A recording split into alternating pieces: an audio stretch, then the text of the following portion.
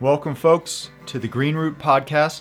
I'm your host, Josh Schlossberg, and this week we're going to talk a little bit about what the election means in terms of the eco-crisis, and we have a special guest for this week who I'm going to be interviewing. He is me. I am going to be interviewing myself, and I'm going to be talking about this issue. So, election is Tuesday. The president means a lot. It doesn't mean everything, but of course it's significant enough where this matters. I hate to say this, but no matter who wins, nature loses. This is a hard pill to swallow for some folks. I will suspect that a lot of the listeners of the Green Root Podcast understand what I'm saying, but we do all know that Republicans are the worst. Trump needs to go. On the natural world, they just don't have that in their wheelhouse in terms of things that they care about. So they're typically pro-corporate. They are typically want the government to have no restrictions on things like protecting public lands. They want to sell off public lands to private ownership. They're in the court of industry almost all of the time. They haven't evolved to the point where they see nature as part of themselves, so they very rarely, if ever, do the right thing on the natural world. Democrats are often better. I'm not going to pretend that they're not on a lot of policies, but here's the thing. They're not good enough. We're losing the war on nature, or winning, depending on how you view it. If it's humans versus nature, we are kicking ass, at least for the short term, and then it will kick our ass. But you know what I mean. Ecocide might be slowed by the Democrats, but I have to say not even that much, and it sure as hell won't be reversed. That's why it's not enough. It's not enough to just get the Republicans out and, oh, we got the Democrats, we won. Here's the problem with that way of thinking. At least when we have Republicans in power, environmentalists or your average individual will fight back against them no matter what. So that's almost a positive thing, because even the slightest proposals that they're making, it's going to get a unified front of opposition, which is why a lot of their proposals don't really pass. The problem is the exact same policies from Democrats, and I'm talking literally the exact same policies from Democrats, they will get a pass. So folks will be like, well, we're just going to ignore it or let it go. Or guess what? It actually will get support. The very same policies that are destructive to the natural world, if they come from Republicans, will be fought by Democrats. And then when Democrats propose them, most people, or a lot of people at least, will say, yay, good for nature, good for us. So that is my worry about Democrats getting into power.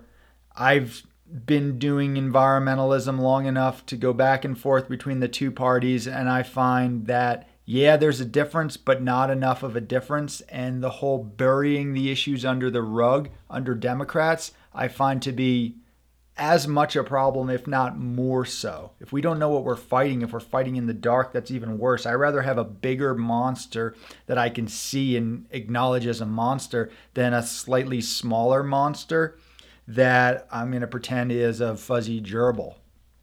So let's get into a couple examples if you don't believe me. So some of the terrible things Trump has proposed recently. So Trump proposed to open up the Tongass National Forest in Alaska to logging. This is the largest stand of contiguous temperate rainforest in the U.S. It's a tragedy. We can't be doing that. Many of us have been arguing for years that we shouldn't be logging or doing any form of extraction on public lands whatsoever, and I stand by that. I wish more environmental groups stood by it, but of course they don't get the funding if they actually solve a problem. But if they can fight these little things piecemeal forever and gradually lose, well, they keep getting more funding, especially when there's a Republican administration. Give us money to keep losing the battle. Republicans are in charge. So Trump proposed that. It's an awful thing. It needs to be annihilated. And Trump just removed endangered species protection for gray wolves. That is also a tragedy. The wolf is a really important part of the ecosystem. They are in no way recovered enough that they should be removed from the endangered species list.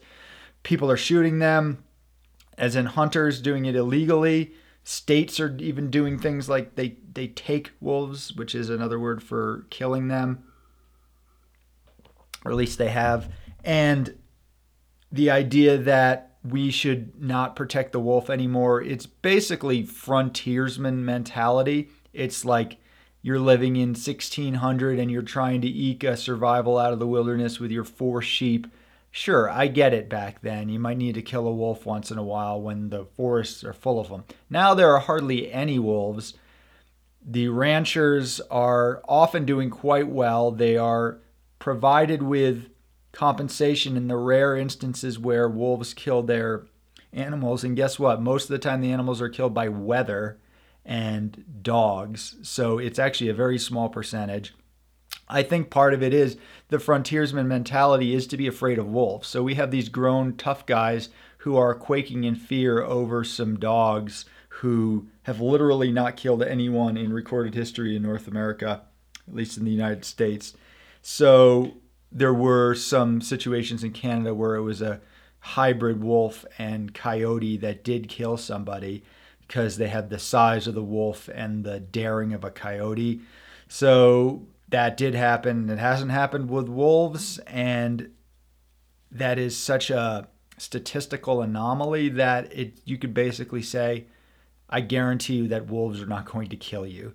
So those are 2 terrible things that Trump administration has done, and people are right to be crowing about that. It's a terrible thing. But here's what I mentioned to the folks who were posting about this on social media, and to which I got 0 responses. Tongass National Forest in Alaska. Obama proposed to log it back in 2009. Obama wanted to log it. I don't remember the same pushback, but Trump did it. Yeah, Trump sucks on pretty much everything, but Obama sucked on this too, and you didn't fight it. What's going on with that? And then you're saying, well, when the Democrats come in, they'll save it. Yeah, guess what? The vice president under that decision to log the Tongass will likely be our next president. And I'm going to go into a couple contingencies on this podcast talking about if Biden becomes president and then if Trump gets in again as well. So this whole, well, it's just the Republicans doing it. It just sets us up for more environmental destruction. Because the Democrats know this. They know that we're not going to fight them. Well, maybe not we, but a lot of the mainstream environmentalists are not going to fight them. So they can get away with the same damn stuff. But surely only Trump would propose to remove wolves from the endangered species list. Oops! Obama proposed the same thing federally in 2013. Oops! Same exact proposal. I don't remember these people caring about it then. Luckily, there was enough pushback to get it rescinded, as I suspect will happen in this case, too. This seems to be like a Hail Mary pass on the part of Trump, basically just trashing the hotel on his way out. Obama delisted the gray wolf in Minnesota from federal endangered species protection in 2011.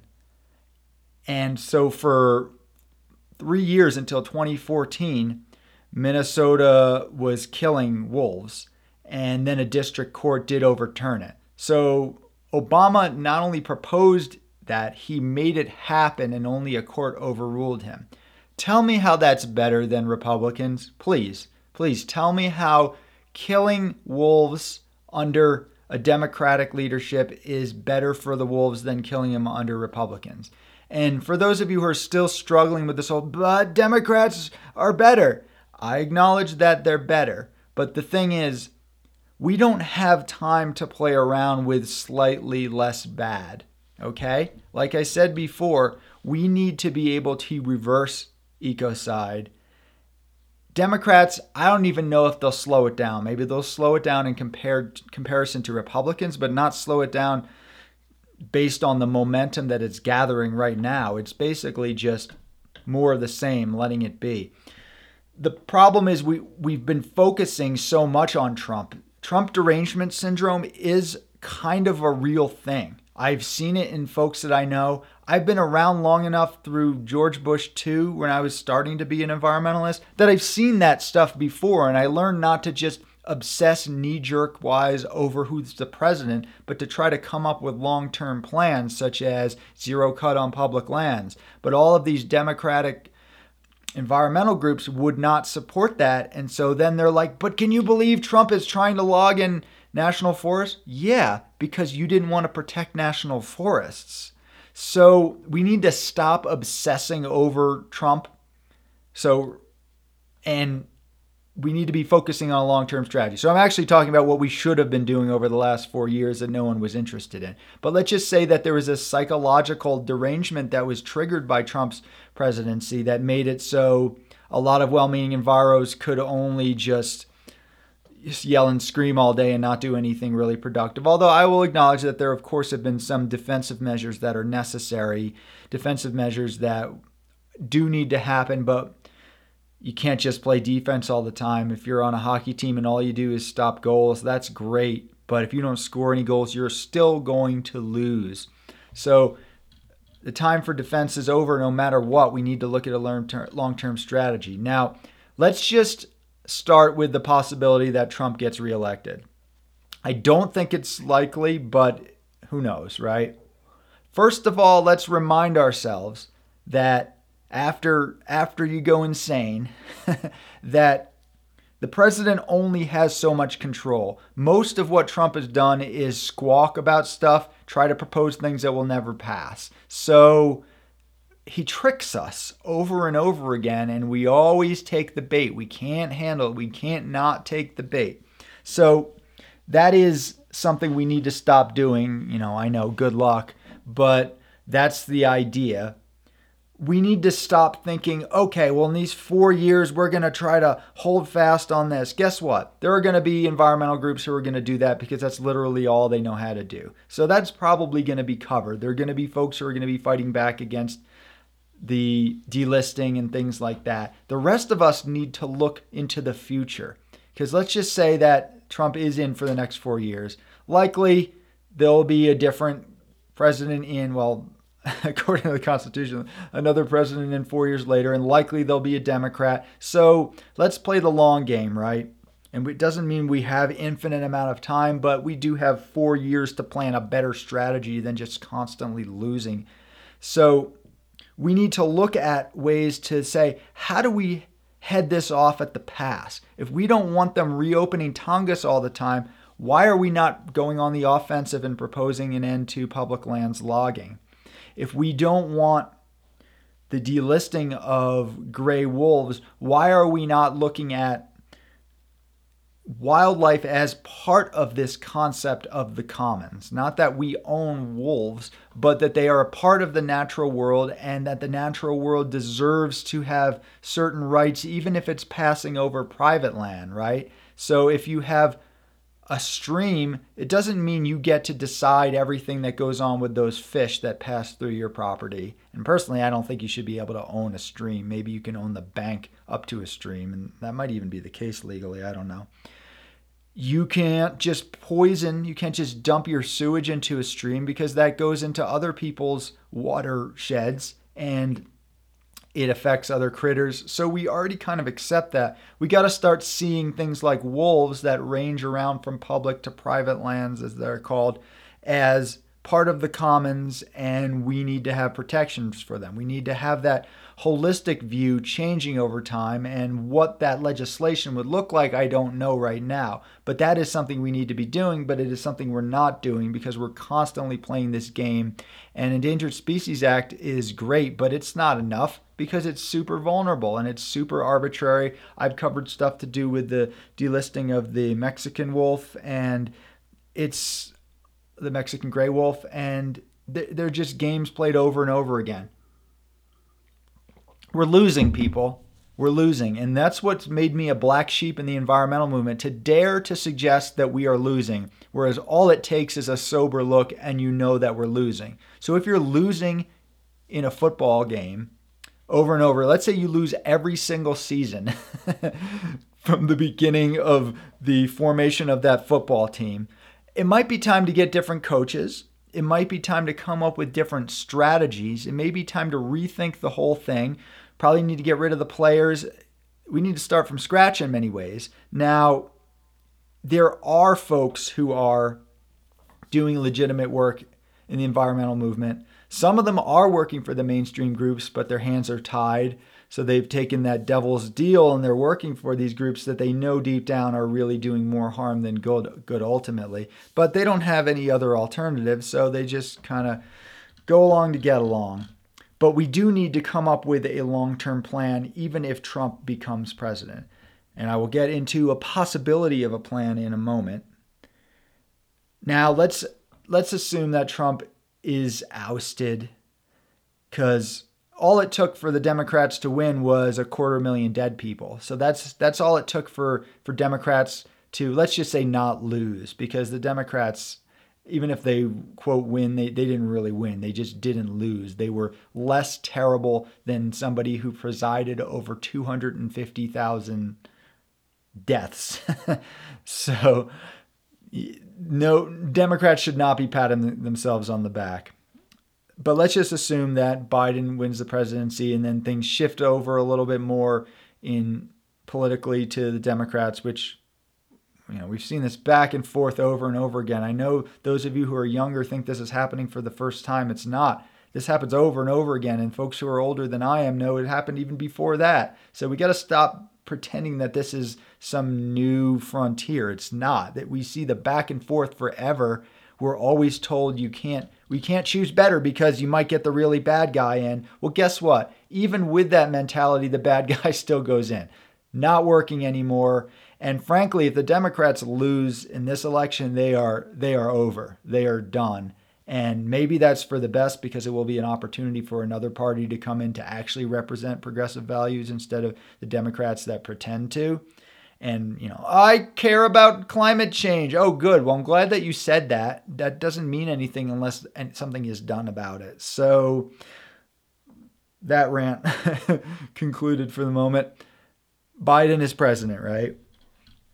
Now is the time where we have no excuse not to do long-term planning. With Trump, we can always be like, no, but we have to fight everything here. It's like, yes, I know. It's your excuse for the fact that you irrationally hate this dipshit who I have never supported in any way. I disliked him so much I wouldn't talk about him during the primaries because I knew that would get him more attention. But y'all couldn't handle it. You fell for the bait, and that's what happened. So I get it. That you're going to always be defensive when Trump is president. But if he's not president, that excuse goes away. So I don't want to hear any more of that. So then we have Biden as president. He'll do plenty of crappy things that you'll probably let slide. Whatever. What's our long-term plan? Well, the long-term plan is we need to unite those of us who are not beholden to a political party, because pretty much all these environmental groups, the large ones, the influential ones, have proven themselves just to be mouthpieces of the Democratic Party. I don't even feel like I need to keep repeating that point. If you don't accept that, then you should probably stop listening to this podcast, because you are unreachable and you're not somebody that I have any interest in talking to anymore. So I'm just going to take a few seconds to let those people stop listening. Okay, so those of you who are still listening, acknowledge, hopefully, or at least entertaining the notion, the possibility that most environmental groups are simply just lackeys of the Democratic Party. So we realize that they are not going to really be proposing useful things for us. I think we've had to accept that. But guess what? Not only won't they help move forward those proposals, they'll push against them. And that's not really that much of a surprise, but they will actively push against any proposals to, say, do a statewide ban on herbicide spraying, aerial herbicide spraying in Oregon. Our recent podcast with Roy Keane, a forester, talks about how There is clear cutting in Oregon's, this is private lands by industrial timberlands by Big Timber, and they clear cut and then they spray toxic herbicides from helicopters that drifts onto people's property, into the water supply. It's a mess. It gets into people's urine. It destroys fisheries. It's a bad idea. Lincoln County is one county there. They banned the aerial spraying. They just outright banned it. And folks were saying, let's take it statewide. Timber industry didn't like that, so they organized meetings, lots of funded meetings, and they brought in environmental groups to come up with a compromise instead of an actual ban. So that's a perfect example of how mainstream environmental groups, who do many good things and have many good people, I know some of those folks, will not be interested in the thing that will actually potentially change it for good. It's might be that they're afraid of losing, but I actually think they're afraid of winning. The responsibility of ending aerial herbicide spraying means totally trashing the timber industry in the state, and they're a very powerful force.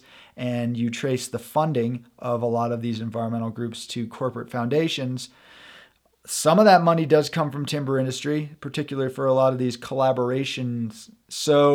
And just other corporate entities that have no interest in a major aspect of the economy being limited in any way. So we've seen that they'll fight against these measures, or at least step back from them and then do other things to undermine it. But guess what?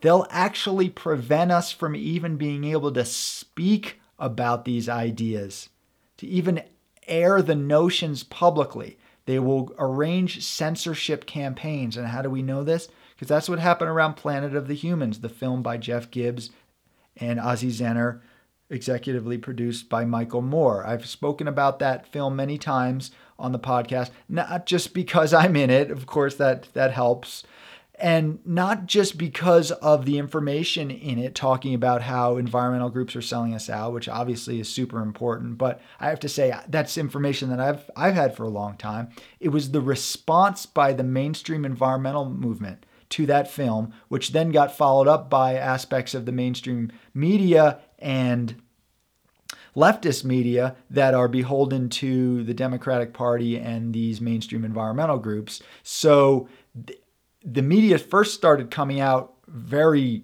positively for the film. There were great reviews in The Guardian and things like that. Then all of a sudden you started seeing these mainstream environmentalists saying, this is pro-fossil fuels, even though the entire premise of the film is climate change was brought on by fossil fuels and we need to change our energy consumption. Simply that solar and wind alone are not going to save us. And then also bringing up some points about the limitations of solar and wind in terms of the actual ecological impacts and the mining and human rights issues required with that as it's happening in developing nations and things like that. So I personally do support plenty of solar and a fair amount of wind, but I don't support the delusion that that alone is going to solve anything without reducing our energy consumption. If anything, that's just going to add on more energy consumption while we continue to utilize fossil fuels, which will run out at some point. We don't know when, but there is a lot of evidence that we have peaked. And I had somebody, Mark Rabinowitz, on the podcast not too long ago to talk about fracking being the way that we are eking out a bit more fossil fuels because we were running low. That seems plausible to me. So these environmental groups spoke out against the film, saying it was pro-fossil fuels. There is a mention of population in the film, which consumption is obviously a part of the issue. We need to stop corporate domination, but we also have to deal with consumption. We have to deal with the number of consumers. So folks who are in the developed world obviously are consuming more. So it's less about numbers there, but numbers still play into it. If you live in a country where you're a 20th of the resource depletion, but you have 20 times more people, that's parity. So we have to at least talk about population as part of it. I don't think it's the root. I think it might be a rootlet, but it's part of it. And yet a literal, I think, 1 minute mention in the 100-minute film got people calling Michael Moore and Jeff Gibbs eco-fascists, calling them eugenicists, racist, white supremacists. These were opinion pieces published in major news media, and the major news media would not let Michael Moore, okay, probably one of the most prominent leftists in history, respond to those, frankly, libelous charges. I don't know why he hasn't sued. I would have sued. But so if Michael Moore isn't allowed to respond in these mainstream media sources, you think somebody like me or you is going to be allowed to? No. So the environmental movement, the mainstream environmental movement, which is just an arm of the Democratic Party, has said that we're not going to do the right thing. We're not going to help you do the right thing. We're going to fight you doing the right thing. And we're not even going to let you talk about doing the right thing. And that's where we're at right now in 2020, people. So what we need to do is we need to just not spend all our time attacking these groups. I've done a fair share of that. I do think we need to call attention to that.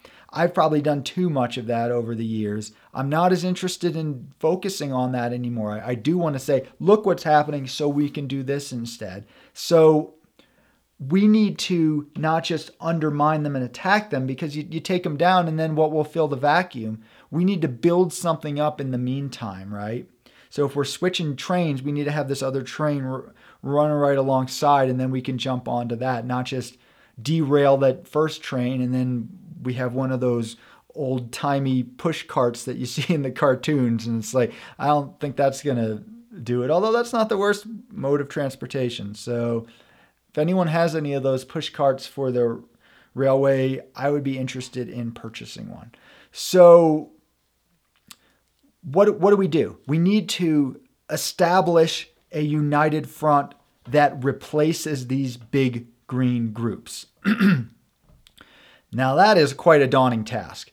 I have been a part of environmental groups that have tried to do different things over the years. And let me just tell you, it is very hard to get funding because you have to go through these corporate foundations and they literally don't want to fund what you're doing. It's just, sorry, that's how it is. Once in a while, you can eke out a grant here and there. I went to grad school for grant making. I was successful at writing grants. As soon as I started shifting over to something like pushing back against biomass energy, which I started doing in around 2006, all that grant funding dried up. Did it mean that all of a sudden my ability to write a grant disappeared? No. It was because I was working on something that they didn't support. And maybe right now you can find some money for it after it's less necessary. But during the most important time, they were supporting all that stuff and certainly not giving us money to fight it. You can go to individuals, but let me tell you, that's a really hard sell as well. You got to find, basically, you have to make money for your organization so you can pay somebody who can bring in money. So you divert a lot of your funding to just maintaining it rather than doing the work. So that's why we tend to have these two disparate entities. We have these environmental groups that are very good businesses at making money and don't accomplish anything. And then we have these very strong ragtag grassroots groups who have strong stances and once in a while really hit a home run, but they have no funding and they have no real organizational structure for the long term. And they're very disparate, like that little thing that happened in Lincoln County, Oregon. But what if there was another alternative? What if there was a way to harness the energies of those who are already doing great work, maybe individually? We have these lone wolf activists in a small organization or even a mid-sized one that hasn't been corrupted, because there are some of those out there. What if we can harness the energies of them to unite us in a sort of alliance? Now, I was talking to my friend. He is a veteran activist in Eugene, Oregon. His name is Shannon Wilson. I had him as my first guest on the podcast because he has been a longtime mentor of mine, and he's one of the folks who has been in it from the long haul, from the early days of Earth First, fighting against environmental destruction of the forests of Cascadia and pushing back against the environmental groups that want to sell it out. So we've been talking about what there is to do instead. And I had this idea that instead of starting up a new thing, we just find a way to, like I said, harness the existing energies as a way to unite us in a common front that can be a national force instead of just, oh, in my town or in my county or in my state or my region. A national, maybe even eventually international, but let's just start national first. A force that can stand up, or at least be a voice that can be heard in response to an environmental group. So when a journalist is like, well, I need a quote, well, I'll go to the Sierra Club and get their garbage. Well, they know, oh, well, there's this new national group, and they do have a person who lives in each state, and that's part of this plan. Maybe I'll talk to them instead. So the idea is, let me just tell you where I came up with the idea from. And this is not like I came up with this concept, but this is not being done currently. So I think it's worth discussing, and I'd be interested in what people think. So I'm a part of a writers collective, and what we do is we have folks who are obviously individual writers writing their own stuff, and a lot of them have little brands and they have their own little websites. And so instead of saying, hey, come over to our thing particular, saying, join our writers entity. You get to do everything you've been doing. In fact, we'll help you do that, but you are now a part of our thing. So we'll come up with some common goals, and we're going to raise all boats. So because we have these many people, so right now in this writers group, we have 40 plus dues paying members. So we have 40 people who every time they get something out and they're talking about our writers collective, the other 39 people in the group also benefit from it. And what's different is not just saying, come in, you have nothing on your own, you join our ideas, right? Not everyone likes that. There are some people who don't have a website and things like that, and they're happy to be a part of this writers collective, and kind of their own identity isn't as important, and that's fine too. But we give the opportunity to folks who have been working on, say, bears in New Jersey, or they're working on salmon issues and water issues in Montana, or forest issues in the Pacific Northwest, wolves. Basically, the uniting force is anything that is about the natural world, and more specifically, this concept of the commons. So basically, land, air, water, wildlife, that's all the commons, right? There is this concept of private property, which is frankly kind of specious in my mind, but sure, you get to have your place where your house is and people can't walk on it. I get it. But having large landscapes that is under private ownership, I don't know about that. And certainly the public lands should not be annihilated by industry. Those need to be preserved. So this concept of the commons can bring folks who are working on forests together. Also, people who are working on wildlife, people who are working on really any issue, grazing, mining, fossil fuel stuff, climate issues, anything that ties into the commons. The biggest commons is our climate, right? That's a global commons. So thinking of things in that way, I think, can be a real way to unite everyone. There was something called the National Forest Protection Alliance, which attempted to do this with folks who are working on protecting national forests. That is also a model for this, but this is going to be bigger. I think we need to go beyond just forests, even though that's my favorite issue, and I think is going to be central to this, protecting the land base from which everything comes, soil, air, and water, climate, you name it, that's really forests. So I do think that's central, but it's not going to be the only issue. This Common Cause Alliance, which we could call it, or whatever folks want to call it, we're finding these individuals who are just these lone wolves working in these different states who don't really have any access to funding or PR and things like that. And we bring us all together on a national platform while at the same time being able to work on our individual thing. So the details of this can be worked out. I have no interest in working out all the details in advance, because I think the success of things like this is saying, here is a general concept. We want you to keep doing exactly what you're doing. We're going to have some unifying statement, though, and there is going to be some obligation in terms of the national entity. But imagine that you're working on, say, let's say I'm here in Colorado and I care about cougars, right? And I'm working on cougar stuff. I can be like, hi, media. Hi, people. I'm a guy and I work on cougars and I care about them. They're like, who are you? Who cares? Well, I have an organization. It's like, what's your organization of one person? I've never heard of it. I don't care. Oh, I'm a part of the Common Cause Alliance. We have people in all 50 states, and here is our national leadership, and here are our platforms. So I am talking to you about cougars here, and I want protection for cougars. And our larger plan is to protect the commons in general. So we can't look at the cougar issue just as separate. I also care about salmon. I'm not personally directly working on the salmon piece because I know the cougar piece. That is so much more powerful than I think anything that's been happening thus far. And I think that's something that we need to consider. So if you're listening to this, no matter who becomes president, Trump, Biden, a space alien, I don't care. Whoever is president, let's remember that that is only so much. And really, this is up to us to do this. No president is going to do this for us. So I want you to contact me at greenrootpodcast@protonmail.com. That's greenrootpodcast at protonmail.com.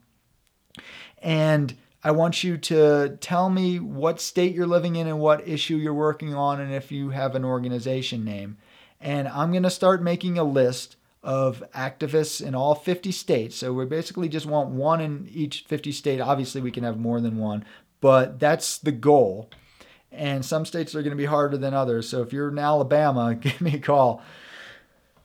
And then we can start having these conversations. And I don't know if I'm actually going to be a major part of this. I think right now I'm focusing on the podcast. I might be expanding into something called Green Root Media, where I go back to my investigative journalism, my long form writing, and all that. So I don't know if I'm really going to be super involved with the other thing, but I certainly, as a journalist, I want to be able to have a source that competes with the national groups that I know actually cares about these issues and wants to advocate for reasonable policy. Because I've had to work on issues and I have to get the big green groups to respond when I know very well that they are really half-assed on a lot of the issues, but there's no other option. So just coming from that place as a journalist, I know that there needs to be something to just more accurately represent the landscape, and in some ways literally, right? Literally representing the landscape. So this might be a way to do it. I'm not going to be in charge or in control of it. I want to be a beacon right now for getting folks to talk about this. I've been sort of deliberately doing this since I started the podcast in spring or early summer, whenever I started it, to get all of these folks in one place, to at least have all the ideas circulating in one location, and then have these people talking to each other a little better. The issue is that so many of us who do this independent stuff, the thing that makes us fierce individualists where we don't kowtow to the groupthink of the mainstream environmental movement, is our individualism. That is also our strength, and it's our weakness, because we have difficulty uniting with other folks. We have difficulty maybe even making reasonable compromises, not on policy, but just on preferences. So principle versus preferences are two ways I look at it. Oh, you want to do something that would actually over the long term harm our forests? No, 1,000 times no. Principle. Preference. Oh, you want to do an online campaign instead of a media campaign. You want to go through social media instead of media. I'm walking out. No, that's preference. That's not principle. And we tend to mistake the two. So there are plenty of obstacles, and plenty of obstacles with us ornery bastards who are likely going to be a part of this. But I think if we realize this is our last chance, and if we realize that doing anything else is admitting that we're losing. So I'm going to get to the point where I'm probably going to have as little patience for independent folks who are just pretending that they're holding up the vanguard of not selling out while not uniting with anyone. I'm going to put them in the same boat as those who are in the big Democratic Party enviro groups. It's still losing. Maybe it's not as bad a losing. Maybe it's a more principled losing, but it's still losing. We can't just operate on our own in our little corners. It's just, we've been doing that. How is it working? That's all I'm going to ask. How is that working? And I think anyone who is listening to this knows it's not working well. Here is a way that you don't have to sacrifice your individuality, but we do need to come together. We need to create a united front if we're going to push back against which are our number one enemies, which I hate to say this, it's not individually, but as concepts, it's the mainstream environmental movement. They are sucking all the oxygen out of the room. They are putting out there the pretense of them being the protectors, and they're not. But we can't just crab about them all the time because they are doing some legitimate stuff. So let them continue to do their whatever they do with the defense, and let's pat them on the back when it's worthwhile, and then otherwise let's do our thing. Make sure they don't try to co-opt us if they legitimately want to be a part of what we're doing, which they won't. They won't really. They might pretend to. If they're saying, no, we're going to adopt the zero extraction on public lands, well then. And guess what? Here's the thing. If we have enough clout over the long term, which this is what people want. This is what people actually want if they knew what was going on. Once we get enough clout, the mainstream environmental groups will start adopting this. And either we fade away because they start actually doing real legitimate work and we just remain as watchdogs, or we outcompete them and they disappear. Either way, the status quo cannot hold. This is not acceptable. We're blaming environmental groups, the large environmental groups, which I think we should to a large degree, but we have to start realizing the responsibility in ourselves. It's not just enough to complain about them. We have to do something instead. And I'm not saying this is the best idea in the world, but unless you have a better idea, I would like you to be a part of this. So email me, greenrootpodcast@protonmail.com. We're going to put together a list of all 50 states, and probably sometime in the new year, we're going to arrange a call. I might be arranging the call. I'm not going to be calling the shots, though. So if you have a desire to be involved with this, you've got a decent track record, you have integrity, you have communication skills, maybe you're one of the people who are going to make this happen. So we all need to make this happen. We don't have an excuse anymore, assuming Trump is gone. But even if he's not gone, no more excuses, okay? Let's stop pointing the fingers at other people exclusively, and let's start realizing our responsibility. It's up to us. No one else is going to do this. It's become very frustrating because I see people just agreeing with everything I've said up until the point of we have to do something different, and then they're not interested. And that's where we have to change. If you're listening to this and you're on board all the other things, but you're like, well, I don't see, you got to change that. Unless you can convince me otherwise, and guess what? I don't think that you can. So I think what I'm saying is not just, this isn't coming from my brain. This is just coming from the obvious objective reality. This is me just being a journalist and observing. And this is where we're at. Enough beating around the bush, enough blaming of others, enough obsession with Donald Trump, and let's get our asses in gear and halt and finally reverse the eco crisis.